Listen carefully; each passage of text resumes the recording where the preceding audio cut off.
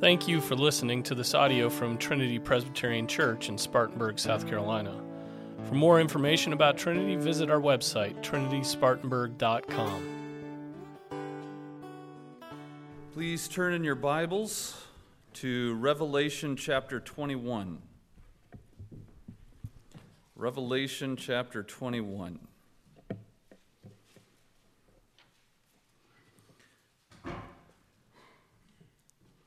We'll be reading the first 4 verses. Please stand for the reading of God's Word.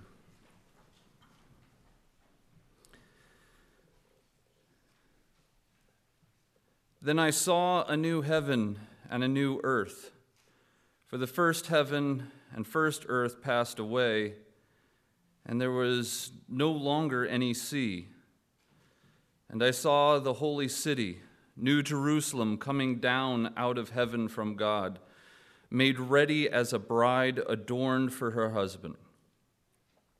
And I heard a loud voice from the throne saying, "Behold, the tabernacle of God is among men, and he will dwell among them, and they shall be his people, and God himself will be among them, and he will wipe away every tear from their eyes.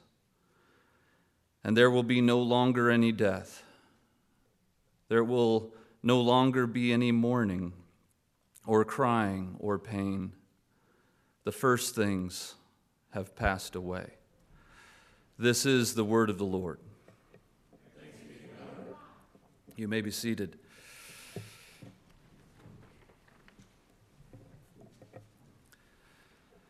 Before we begin, let's pray. Dear Heavenly Father, we come before you today, Lord, ill-prepared for the work of your Holy Spirit, ill-prepared for understanding your word. Lord, the week has invaded our mind. The coming week invades us with fear. We are a people that are very earthly. And Lord, I pray today that we are convinced to be more heavenly and to think on the thoughts that are thought first by you. And Lord, we ask these things in the name of your Son, Jesus Christ. Amen. It was interesting that today's Sunday school dealt with the conscience and how many believers can have many different views that can be tolerated within our orthodoxy, that we have to also at the same time have a strong, solid belief about, but then leave room for each other. We talked about that in terms of baptism and head coverings and things like that. And here we are turning to the book of Revelation, chapter 21 of all things, which is really where all the whatever millennial idea you have of the end times begins to part ways. There are, of course, premillennial, postmillennial, amillennial. There's dispensational premillennial, more of a new idea. We're not going to talk about those things today, but we're going to talk about something I think we can all agree on. And that is the excitement and the anticipation of the new heaven and the new earth.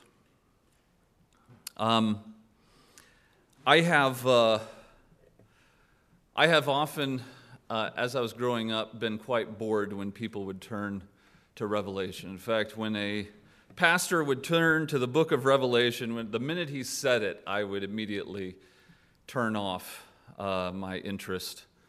My heart would sink.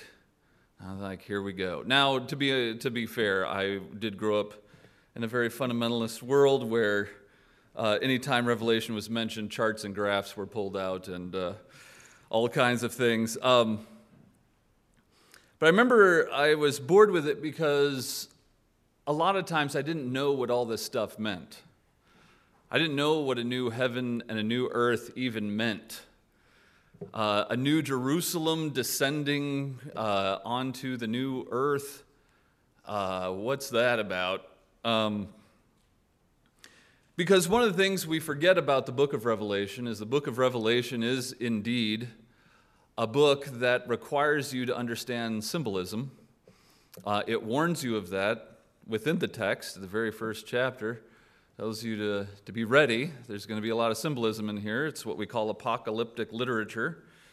And so it warns you, be careful. Some of this is going to be symbolic. Some of this, if you take it literally, won't make a lot of sense.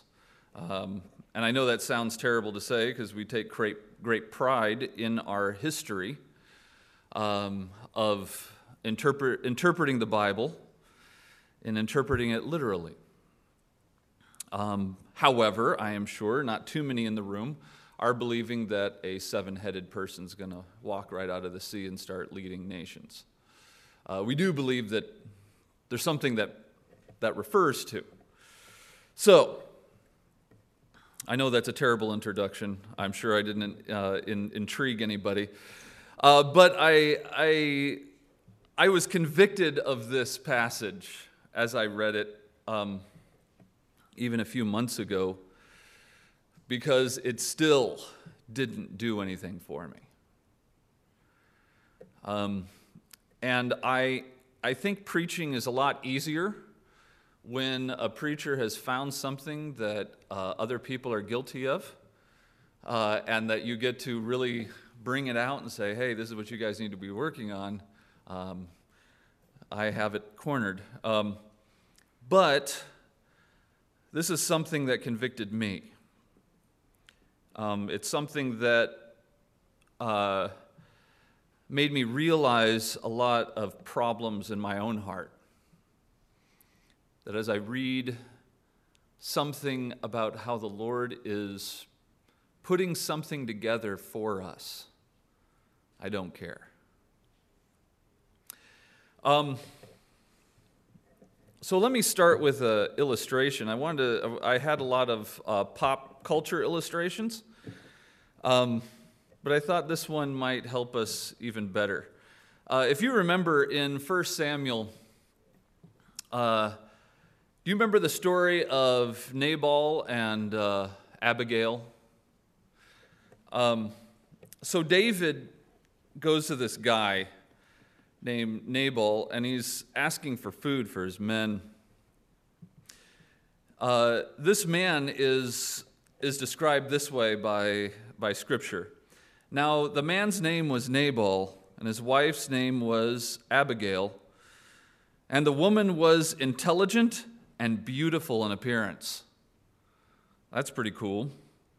But the man was harsh and evil in his dealings, and he was a Calebite. And it just goes on what a jerk this guy is. I mean, he was one of those guys that are absolutely insecure because his wife is intelligent and beautiful. He is not intelligent. He's a brute. So he uses his wealth to make him feel like a man. And we see this in today's world where men find things that makes them feel like a man because they haven't acted like one. And I'm not saying anyone that is a sports fan is this way, but I think sports has become that way for a lot of men, where if they're not winning at home, maybe their team will win. But with Nabal, you have this real mismatch of a marriage, right? It's a real mismatch. And you've seen this in real life, haven't you? You've seen,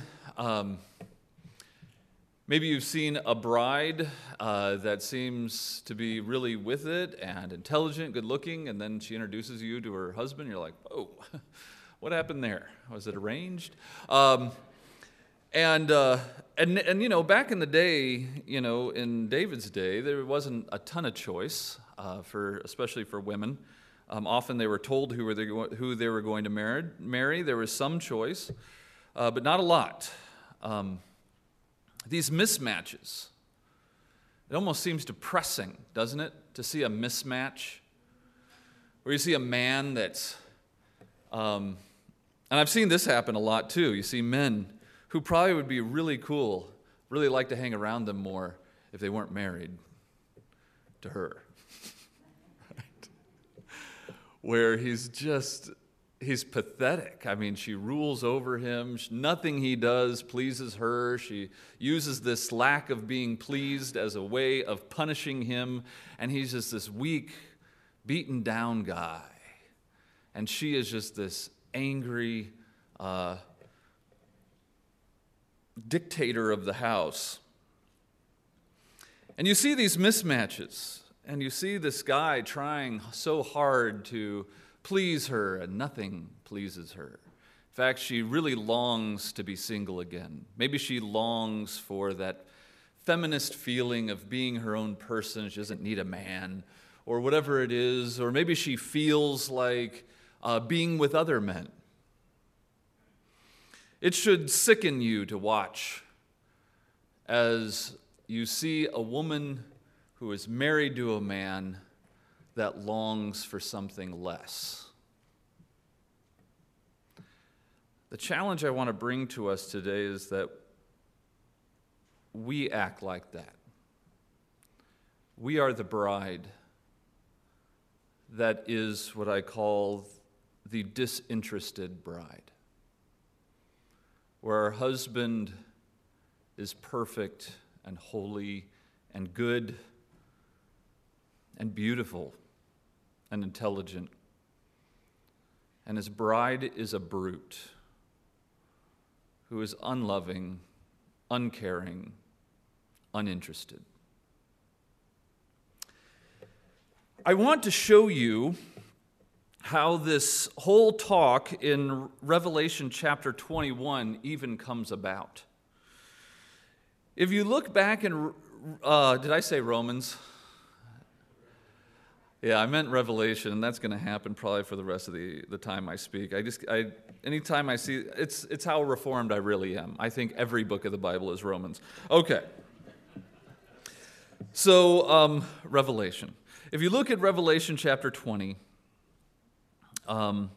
just before 21, if you look in those, you'll see, starting in verse 11, it says, "Then I saw a great white throne, and him who sat upon it, from whose presence earth and heaven fled away, and no place was found for them." Think of the power that's being presented as it talks about God who sits on his throne, and earth and heaven flees from him. "And I saw the dead, the great and the small, standing before the throne, and the books were opened." I want you to think about what we think is the great and the small here on earth. I want you to think about the strivings we have on this earth. I want you to think about the people you wish you were, the people that you might have a little bit of jealousy for. Like if you had their money, their power, their intelligence, you'd do it the right way, right? Money can't make you happy, can't make people happy, but it could make you happy because you'd know how to use it right. Elon Musk is a weird genius, but he's weird. If you had that genius, you'd be the cool genius, right? I mean, we kind of think in terms of this world and this home and the great and the small that the world has told us is great and what the world has told us is small. Think of the pressures, and we don't think about this much because we don't think about pastors until it's Sunday. But if you think about a pastor and his work throughout the week, think about your pastor when he goes and meets with other pastors and they say, "Hey, how are things going?" And the first thing they ask, really, and it's probably not out of a dark heart, but a lot of people ask, "Well, how are things going?" What do they mean? What's your attendance? How are the pews being filled? What's your number now? And it must be difficult, right? No matter what the number is, doesn't feel like it's enough. And imagine how it is even coming to our church, seeing some empty pews, and you think, well, maybe this church doesn't really have its act together, because you know a church has its act together when it has to build addition after addition to fill all the people that are swarming into that place. They must be doing it right because there are tons and tons of people, and if you have tons of people, something's going well, and therefore that's what success looks like. The numbers that drive to you. Think about what you think success is, even in what you do for the week. And the people that we revere, the people we think are kind of a hero in our mind, the great and the small, and they all stand before the throne. Where great and small doesn't mean anything anymore. All the standards that we held that were so important don't mean anything anymore. Think of the criteria we use to decide whether we are happy or not, and how foolish we are about what we think that means. And the people that have attained the things we want stand before God, and those things don't matter anymore. Because what matters is what happens when they open up those books. When the book is opened, which is the book of life, and the dead were judged from the things which were written in the books, according to their deeds. And the sea gave up the dead which were in it, and death and Hades gave up the dead which were in them, and they were judged, every one of them according to their deeds. Then death and Hades were thrown into the lake of fire. This is the second death, the lake of fire. And if anyone's name was not found written in the book of life, he was thrown into the lake of fire. At my work, one of our presidents back in the day used to start our chapel time with this question. He would say, "What is the most sobering reality in the world today?" And we would answer, the most sobering reality in the world today is that people are dying and going to hell today.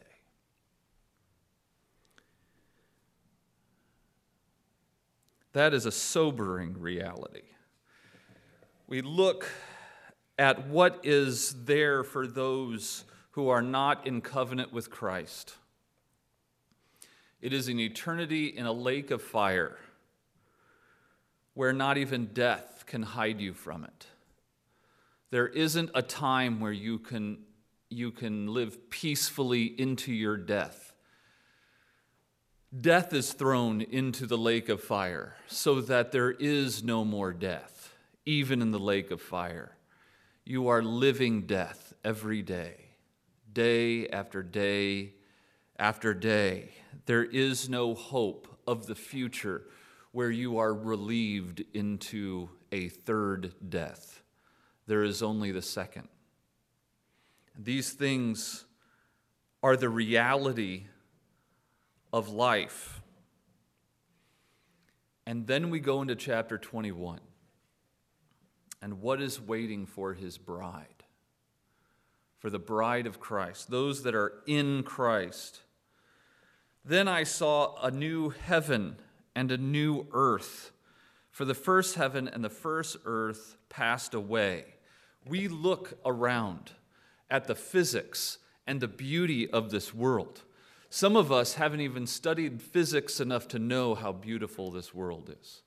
Chuck has been able to do some academic work in physics to see the beauty and the amazement of what happens with things we can't even really see. We've built machines to try and understand the quantum world that is under the surface of all this. How does a photon work, and how do particles react, and all these sort of things that make up this world that we can't even see, and we've tried to make machines that try and help us see it. But even the machines can't help us see it, because once we introduce photons to be able to see it, it messes up everything.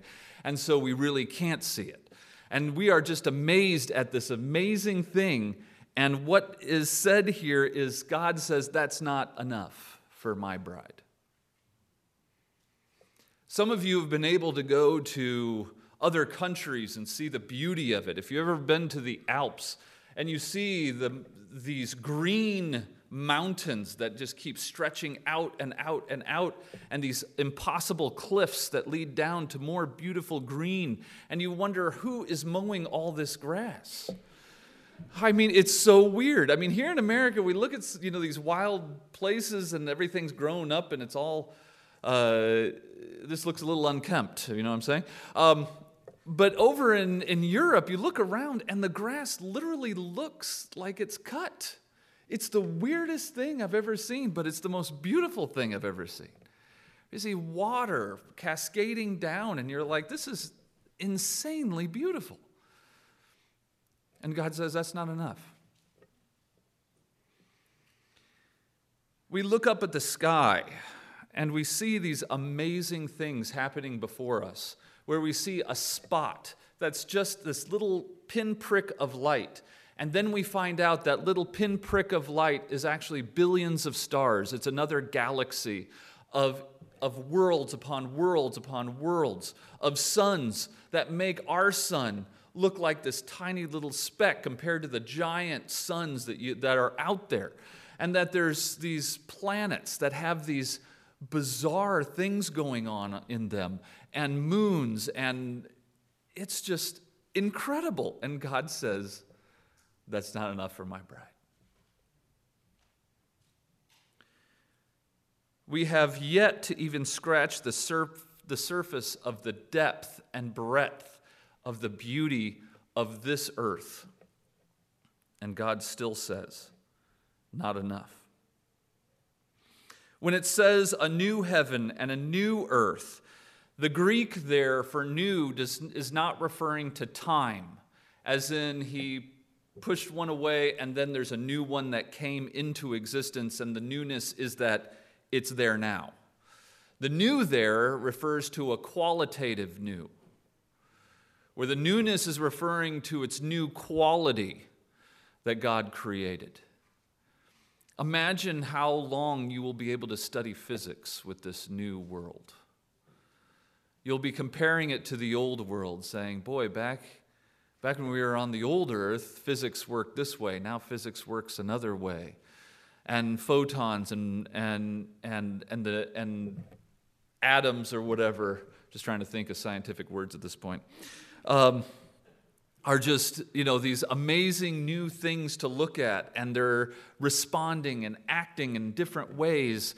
And the beauty of what we would see, the new Alps, would be even more incredible, and you can explore them with better intelligence. This new earth, this new heaven, has that kind of quality behind it. It's what one commentator says, the fundamental physical structure of the universe has changed. Of the universe. And all of this is even spoken of back in Isaiah 65. If you want to look back there with me for just a second, Isaiah 65 and 66 both speak of this, but I want to look at Isaiah 65. There's a prophecy there. If you look at Isaiah 65, starting at verse 16, we see this prophecy being laid out. Because he who is blessed in the earth will be blessed by the God of truth. This is the prophecy.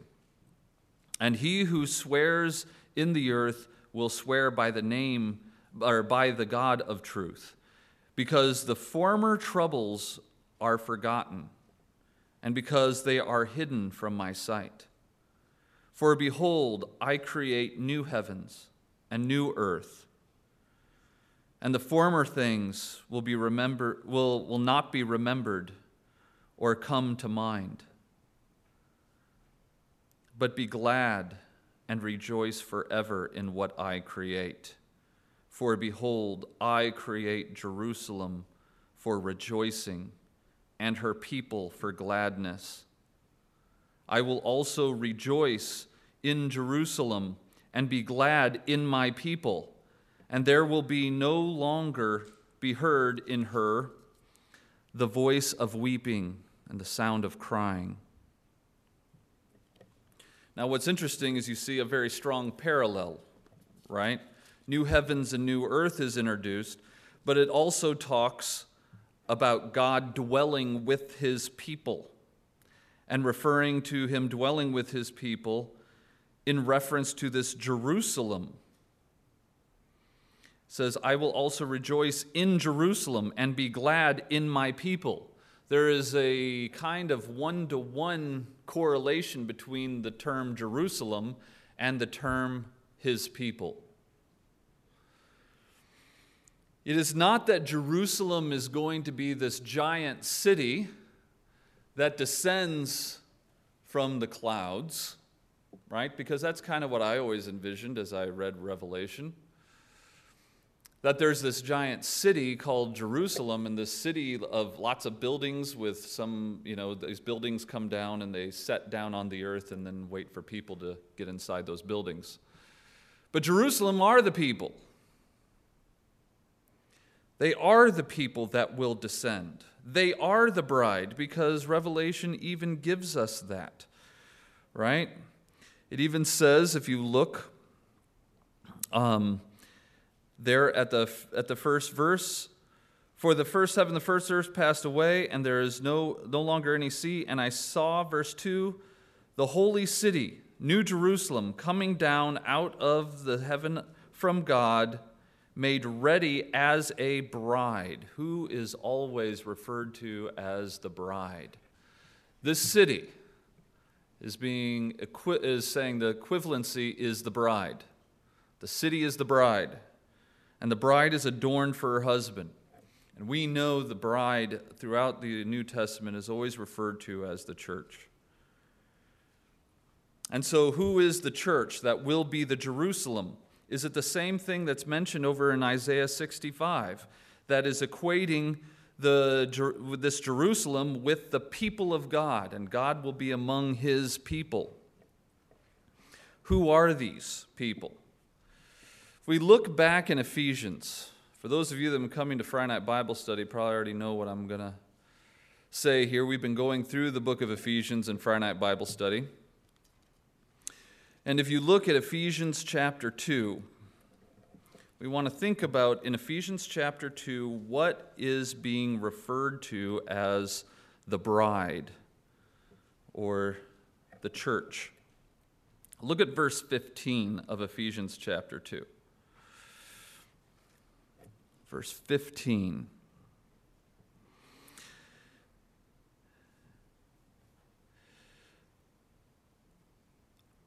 Let me start a little earlier so it makes more sense. Verse 13. But now, in Christ Jesus, you who formerly were far off have been brought near by the blood of Christ. And who is he talking about? Those who are far off. That's the Gentiles. They were afar off. They were not part of the Jews. They were Gentiles. They were not included in the promises. For he himself is our peace, who made both groups into one, speaking of the Jews and the Gentiles, into one, and broke down the barrier of the dividing wall by abolishing in his flesh the enemies, which is the law of commandments contained in ordinances, so that in himself he might make the two into one new man, thus establishing peace. So the church is not the Gentiles. The church is not the Jews. The church is the Jews and the Gentiles together, made into one new man. And they will descend from the heavens onto the new earth that God has created, the new earth. And he does this because his plan has always been for his people. And we know this through Revelation, that the people are understood as the true Jews, the real Jews, as Paul puts it, are those who are circumcised in the heart. The same cry from Joel echoes into the New Testament, that we are to be circumcised in the heart. That has always been God's people. God's people have always been the ones circumcised in the heart, whether Jew or Gentile, whether Greek or Jew or bond or free. I say all that to make sure we understand what is being promised here isn't for one group who isn't us, or is for us but not another group. The New Jerusalem are those people that are the people of God, brought together into one man. And as we look through the next verse, we see this New Jerusalem coming down out of heaven from God, made ready as a bride adorned for her husband. This bride is prepared and adorned. The church. And this is where, and I know I think until this point, I think my brothers in the Orthodox Presbyterian Church would be very happy with me. They're like, you're celebrating God, you're celebrating these great things, you're celebrating that what to look forward to, and now you should pray and shut up real quick so that, people will be moved by the Holy Spirit if they are to. But I'm not going to stop there, because that's not the whole point of what I want to talk about today. The whole point of what I want to talk about today is that this preparation of the bride, the church, is something we don't care about. This preparation, this adornment, where the bride has been, according to Ephesians chapter 5, where the bride has been washed by the water of the Word and presented to the Father without spot or wrinkle. This washing is a difficult work, especially when your bride is especially dirty, and when the bride is ungrateful for the washing.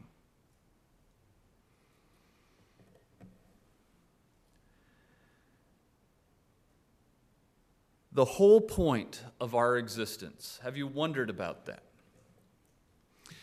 Part of my background is in philosophy, and wondering about that. Philosophers, I'm not one, but I've read about them.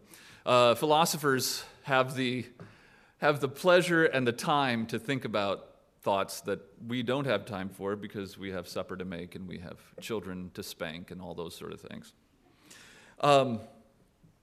But why do you exist? Why are you here? And a good answer, right? What is the chief end of man? To glorify God and enjoy Him forever. And that's a great answer. But did you know, in order to be able to glorify God and enjoy Him forever, as these verses say we will do, it takes some work for you to be conformed to the image of the Son, because that's why you were predestined. You were predestined not so that you can just go to heaven and enjoy the new heaven and the new earth. You were predestined to be conformed to the image of the Son. That's what you were predestined to do. So if that's what our predestined work is to be conformed to the image of the Son, what parts of that work that it takes, that washing to be conformed to the image of the Son, that we hate?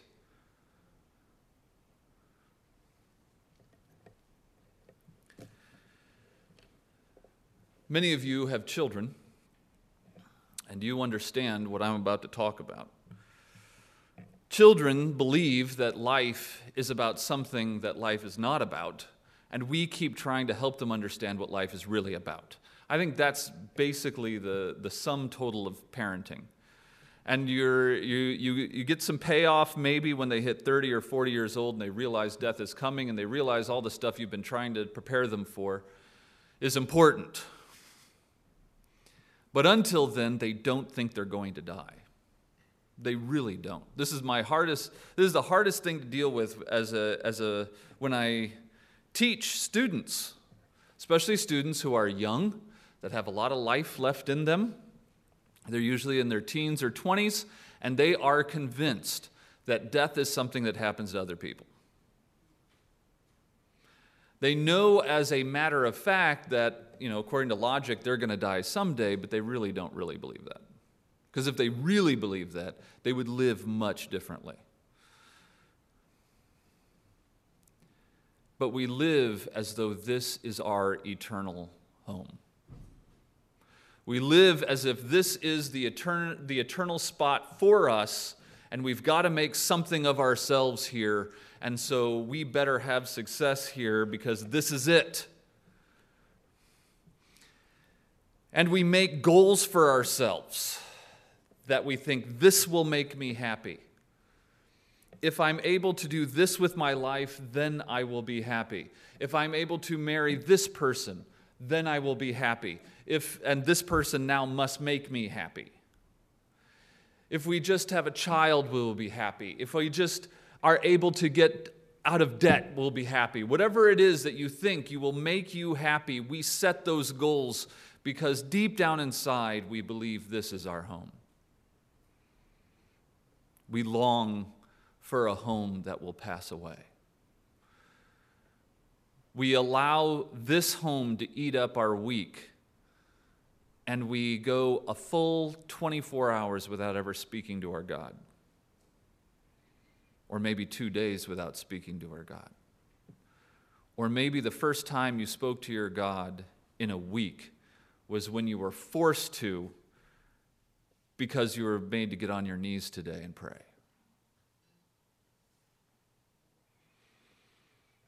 We are convinced that this is our home. We are convinced that this place will make us happy. We are convinced that the goals of this place will bring us satisfaction, to the point where when we read these verses and we hear about a bride, us, being adorned for our husband who has made a new heaven and new earth for us, who has sacrificed himself for us, and that we will be placed here without any deserving of it and enjoy him forever, and it bores us. And that if we had a sermon about how you could have a better, more satisfying marriage, or a better, more satisfying week, or a better, more satisfying life, we would be much more interested. And I hope it scares us to death if any of these verses make us bored, or we look at it without any zeal, any excitement,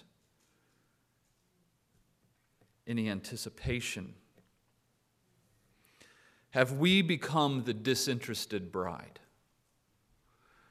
where we have the perfect husband who is preparing a place for us, who is going to say, even the beauty of this world isn't enough for my bride, who says that even the very foundational physical structure of this place, as beautiful and as well designed and as perfect as I said it was when I said it is good, is still not good enough. And we look at that and we're bored to death. In fact, what we find as a bride, we find ourselves ungrateful. If you have children, you don't understand this quite well enough until you have children and you realize the most ungrateful thing that your child can do is be lazy. It really is. as they can't seem to get to making the bed that you bought them, or wash the clothes that you've bought them, or that they might view pornography, or keep their face plastered to a phone you bought them and maintain monthly for them. As they drive their cars legally because of the money you're spending, and they just don't care. They are too lazy to care, to be thankful. And this is where most parents find that thing inside them that makes them rear up in sometimes anger over their children because they see ungrateful children. And with all the anger and frustration that brings up in us, I wonder if we understand what we look like to our Father. We are too lazy to get on our knees on our own. We are too lazy to open the Bible on our own. We have to go to church and have someone make us open our Bible and think about something. And it will be the last time we think about it until we have another church service. We are lazy, and that laziness is not the real issue. The real issue is that laziness is born in the heart of ingratitude. We are not grateful. We don't give God honor. And here is what should really frighten us. This is something that I brought up at last Friday night Bible study. I've brought up in many Sunday schools, and I'll bring it up one last time. It won't be the last time. But in Romans chapter 1, what is total depravity? Is it the big list of fruits that are brought out at the end? We say no. Those are the things that brings about, what total depravity brings about. They bring about being unloving and murder and hate and all those things. And we think that if there's one of those we haven't done yet, we think, hey, I'm not completely depraved. After all, I haven't murdered anyone yet. But you are totally depraved. Because if you read back into those verses, what you find, total depravity begins in the heart of an ungrateful, unhonoring heart to the Lord. It is the worst thing you can do, is be ungrateful and dishonor your God. And we become a bride with more longing for our old life of whoring ourselves out than we care about our husband. We are a bride with more longing for the gutter we used to live in than the new home of our God. Our unbelief is ungratefulness. If you are struggling with unbelief today,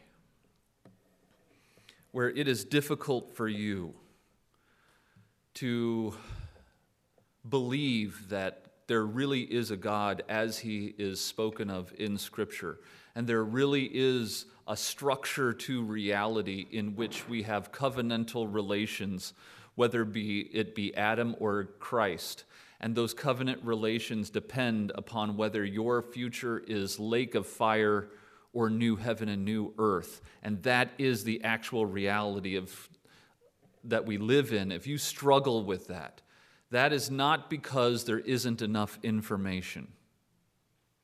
It is not because God has not made himself plain enough. It is not because we lack the intellect to be able to grasp these things in Scripture. It is because we are utterly ungrateful to our God. Unbelief is not a struggle. It is a sin. Our disinterest in the things to come.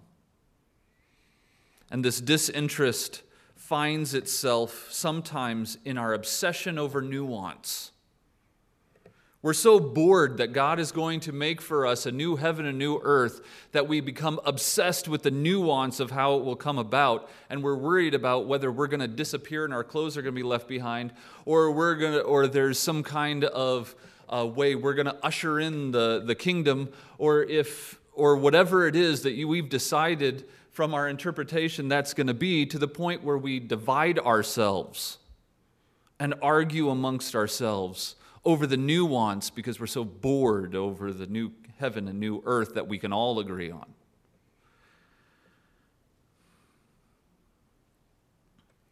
Our lack of conformity to the Son is our ungratefulness. When we see our children not conforming to Christ, it should bother us not because they're embarrassing us, but because they're ungrateful to their God.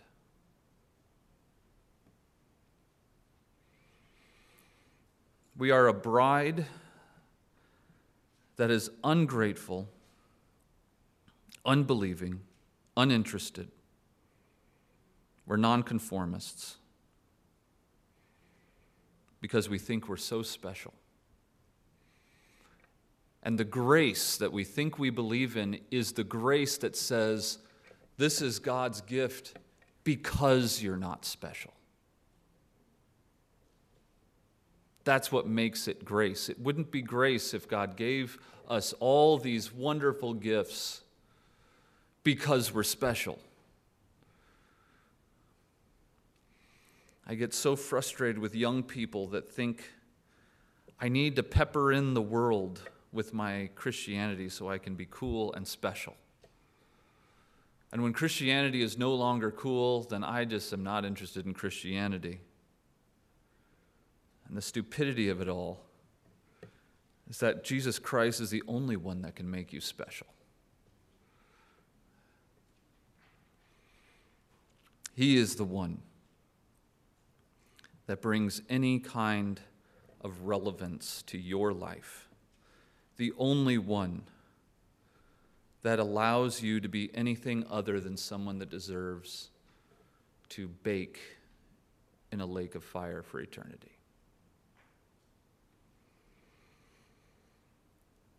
The thing that would please our God is to become a bride who is filled with belief, who is filled with anticipation over what He will do for us, who is interested in His gifts, who longs to be conformed to the Son, so that we might be adorned and prepared for our husband.